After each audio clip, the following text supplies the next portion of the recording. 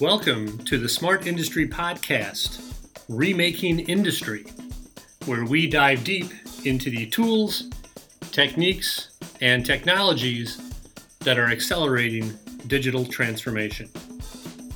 All right, thank you for joining us today. My name is Chris McNamara, Editor-in-Chief with Smart Industry, and today on the podcast we have Greg Elfering with Ultimaker Americas. Greg is the president. Greg, thanks for joining us today on the podcast.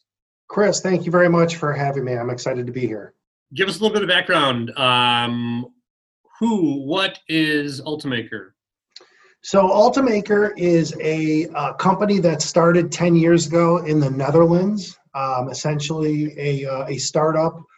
We came to the United States 5 years ago and established a manufacturing facility here and have been selling and manufacturing and supporting our products here for the last 5 years here in the United States. But Ultimaker as a company is unique in the sense that we started as a company that commercialized open IP. So similar to the computer industry with Linux, there was a number of universities that published open intellectual property. And as a result, Ultimaker got started down this path of being an open by nature company. Our machines are driven by G-code, which is a standard programming language. We're using third-party materials from the major chemical companies, and our software is essentially shared for free with the world. We make it available to anyone who wants to download it. So, we're a unique company in the sense that we're not all hung up on controlling all our own intellectual property. We've been very generous with sharing it. We want the 3D printing pie to grow. And as a result, we've been really successful, primarily in the early days in education. We continue to be, but we've since grown as a company that's really taking off as a manufacturing tool. So you'll find these in the machine shops or in the tool rooms of Fortune 500 companies supporting their factories. Okay, and we're focusing on additive manufacturing in today's installment, otherwise known as 3D printing, and it's among the technologies and the toys that fall under this digital transformation umbrella. I'm really fascinated by 3D printing in terms of the breadth of applications and the speed that it enables manufacturers to produce things and to pivot. It's all very interesting, cutting edge stuff, and it's been fun to watch it evolve just in the past, say, 5 years, how things have changed. Let's start with a fun question for you first here, Greg. Strangest thing you've ever seen 3D printed? What's the most unusual thing you've ever seen come out of a 3D printer? I would answer it as the most unusual way things are 3D printed. So the best example is what I call a shore to ship solution, and it's where, in this case, the Dutch Navy has engineers at a naval base. They know what the drawings and specs of their ships are at sea. Mm-hmm. A ship radios them and says, hey, we've got the following broken component. They have a 3D printer on board that ship loaded with approved materials. Those engineers pull drawings and email a file to that ship that a sailor can print. Not an engineer, not someone in manufacturing, but a sailor, someone who is trained, in this case, by the Dutch Navy to try and keep that ship running. Mm-hmm. And so that's the whole concept of something getting emailed and being made on board and being used right there. To me, that's a real revolutionary way of 3D printing getting adopted. For sure. Never been that deployed.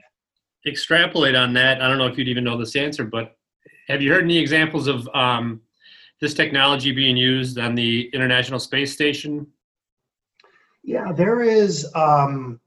So there's a couple initiatives going on where 3D printing is being tested in space. I know that NASA had put out an SBIR, which is the U.S. government's way of conducting research, and essentially asked for all the 3D printing companies to provide technology and concepts that could help them make parts in space.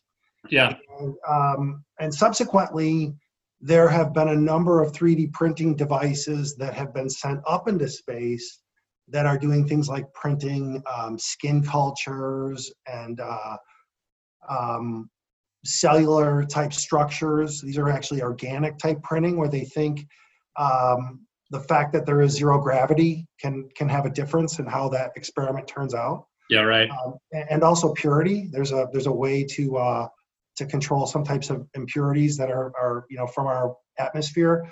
So that type of experiment, both with using it as a device to be a future part producer for like a mission to Mars, that's ongoing right now.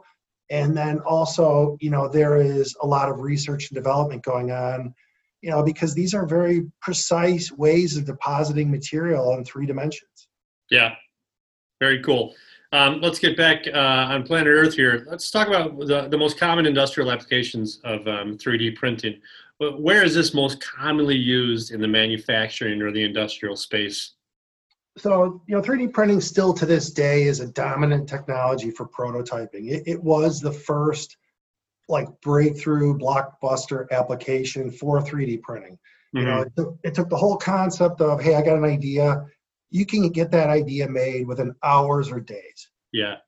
So and Greg, why is that? Why prototyping still, as opposed to mass fabrication? Is it cost? I mean, it makes sense if you're making one of these as a model, but it currently doesn't make sense if you're manufacturing 1 million pieces. Yeah, so I would say that's still a very true statement. It's getting better. Additive manufacturing keeps either capitalizing on what I call mass complexity. So designs where an engineer has just accepted the fact that this is a very complex design. Yeah. Maybe it's got a lot of part consolidation, so it's multiple parts put together into one.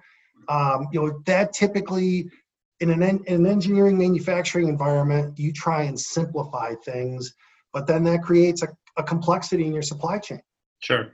So with 3D printing, you can go the opposite way, where the complexity really doesn't add much cost in the printing, and it saves a whole bunch of cost in the actual supply chain of that product.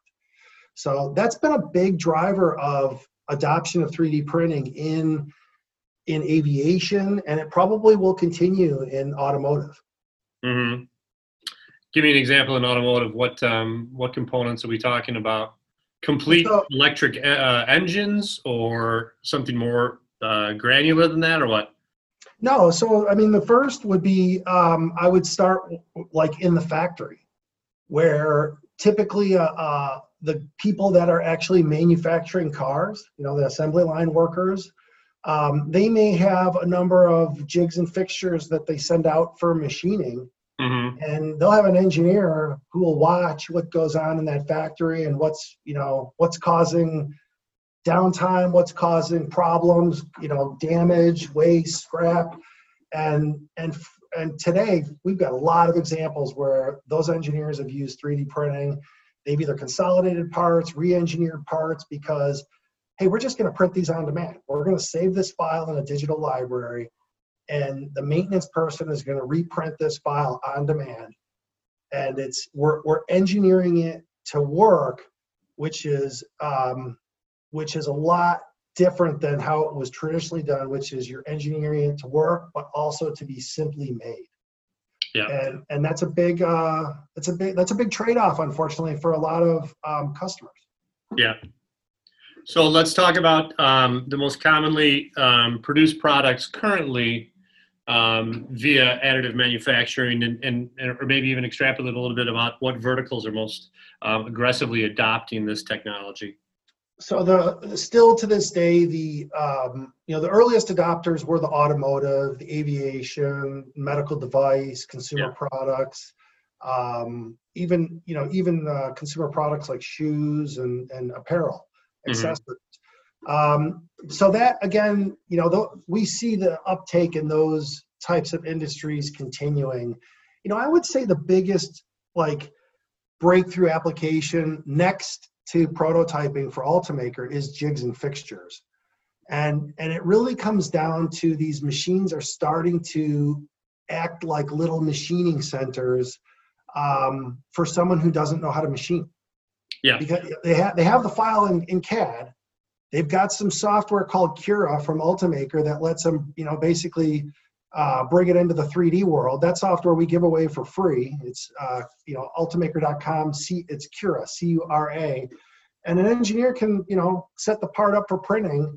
And that's you don't have to be a skilled technician or an engineer to do that. You should be able to be making a part within 15 to 20 minutes of taking that printer out of the box. Yeah, it democratizes the process. Yeah, absolutely. Yeah, and it does. That's a great way to classify it. Democratizes it because it puts it in the hands of kids at school, engineers at work, maintenance people on a factory floor. It's starting to really broaden out into a lot more hands than just 10 years ago. So talk to me about that interplay between the software and the hardware. You're at the front end of our discussion here, you were touting the software as a major benefit of your offering. How critical is it that the software has a seamless relationship with the hardware in terms of additive manufacturing? So, in a true manufacturing control, you want to minimize as many variables as possible. Mm-hmm. And you would ideally like to work with standards. So I'm measuring this the same way as we've measured other things. It's a proven, dependable way. It's based on a standard. So one thing, for example, that Ultimaker does is, we have an electromechanical device. We've got this Cura software that I talked about. What is Cura doing? It's generating G-code. So someone who knows how to read and write G-code, for example, a CNC programmer, that was the original programming language for driving a CNC machine. They could look at what Cura outputs. If you went and looked at it as a text file, they would see G-code. And they would see all the commands and instructions that are making that printer do what it is it's doing.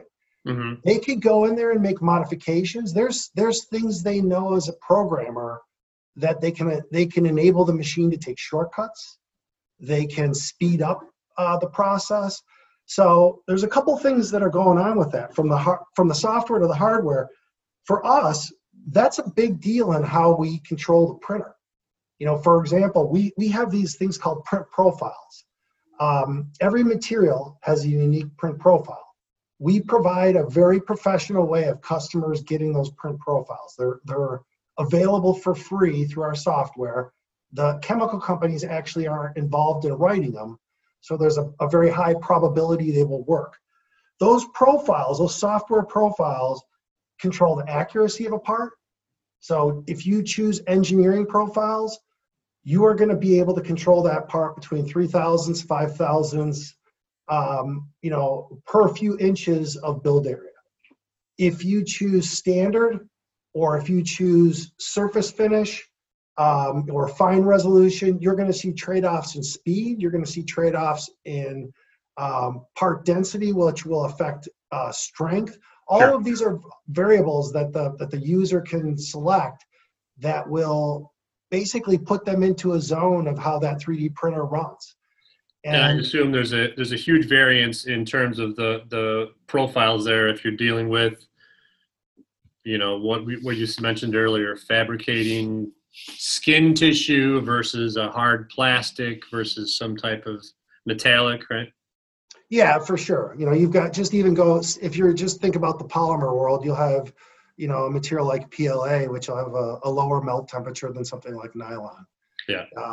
And also you may have a customer that just wants a fast model. It's just an architectural model to show a skyline of a city. Sure. Maybe they just want it as fast as possible. Whereas you may have another customer that really wants something as high resolution as possible. It's going to be used as something to have another part mating against it, so it's got to have a smooth and accurate surface finish. You would choose maybe a different material and also a different configuration file. Right. How's the pandemic changing things? And I think I know your answer in speaking with other people in this field. But what is the pandemic doing in terms of adoption or breadth of application with additive manufacturing? It's affected us two ways. And one of the ways was at the beginning, and then again, it's happening now. And that's MRO, maintenance repair. So what happened early on, if you back up into January, the world knew there was a pandemic. We knew that there was this outbreak in China, and it hadn't reached our shores yet. It was days away or weeks away from reaching our shores. But the reality was that shut down China. So there was a lot of customers who were scrambling to try and make things to keep their factories going. Sure. The first, immediate reaction to the pandemic for 3D printing was, hey, listen, we need to make this part. Anyone got any ideas? Yeah, we got a couple 3D printers in the shop. Let's go ahead and start making it and quickly get them into the factory, see how that goes, and we'll move on to plan B. The next big thing that happened was, the outbreak or the pandemic, became real here, and our supply chains were caught flat-footed. That we quickly ran out of PPE. We had something unique that happened. For the first time, the NIH published some files that allowed the world to take these files and start printing PPE.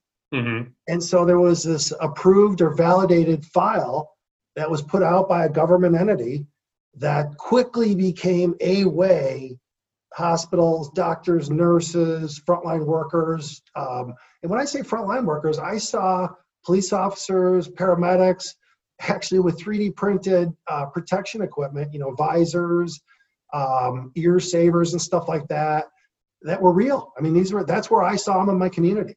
Yeah. And if you asked them, how come you're using that, or how did you get that? They're like, well, the local school district was printing these for us.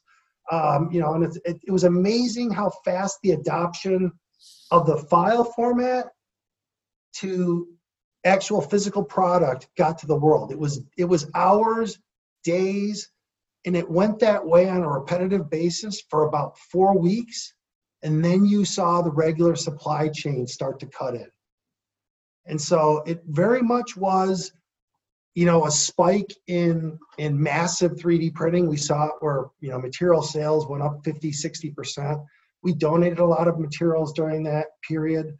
So it wasn't all revenue for us, but, that's since subsided because, normal manufacturing's done what it's good at. It's manufacturing in huge quantities. But for that 3 or 4 week period, that's where 3D printing really got a star. Yeah. Because it delivered. And it delivered in almost like a swarm environment. The world realized, wow, there's 3D printers all over the place that are actually contributing PPE to us. And that awareness of the capabilities and that forced adoption will only snowball, right? I mean, yes. It's, if you go back to what I said earlier, where the second phase of the MRO is what we're in today, which is, how do you make parts for ventilators? How do you, the world has changed how we look at supply chains, and a 3D printer is more of a proven solution today from this pandemic than ever before. Mm-hmm. It is a useful tool for your maintenance and repair and operation of your facility. Last question for you, Greg. What most excites you about the near future of 3D printing? What's coming down the road in the coming months or years in this space that most excites you? It's the range of applications and solutions. So we see it right now on the very front end. A lot of these high-end materials, polypropylene materials and glass-filled and carbon-filled materials. Mm-hmm. They're solutions in and of themselves. I mean, for the last 30 years, the world has been replacing metal with plastic. Why? Because we keep making plastic better and better. And 3D printing is picking up right onto that transition. And we're able to not only remake plastic parts, but again, in a maintenance and repair type of organization, there's a huge move to get away from metal and to go to plastic. It's lighter. It doesn't wear out the expensive part it's mating against. It's in most cases, it's chemical resistant. So, and if you're spraying things with alcohol or cleaning or solvents to in a pandemic, chemical resistance starts to become more important. Sure. So that's to me what's most exciting right now about 3D printing is really kind of the library of materials, at least for Ultimaker being an open material company, and then all of the electromechanical modifications and software modifications that help us to control the process. And we are a manufacturing device, so being able to control that process is going to deliver a higher quality part to our end user customer. And there is a lot of room for improvement there. Excellent. Greg Elferine with Ultimaker, thank you for joining us today. Chris, thank you very much. It was a pleasure speaking with you. Look forward to seeing you in person in the future here. Yeah, likewise. And I love following along with 3D printing. I think it's just so fascinating. And every week it seems like we're hearing new and fascinating applications of this. So it will only continue to get more and more interesting. Love it. Yeah. Good stuff. Appreciate your question. Thanks again, Greg. And to our listeners, as always, we remind you to go out and make it a smart day.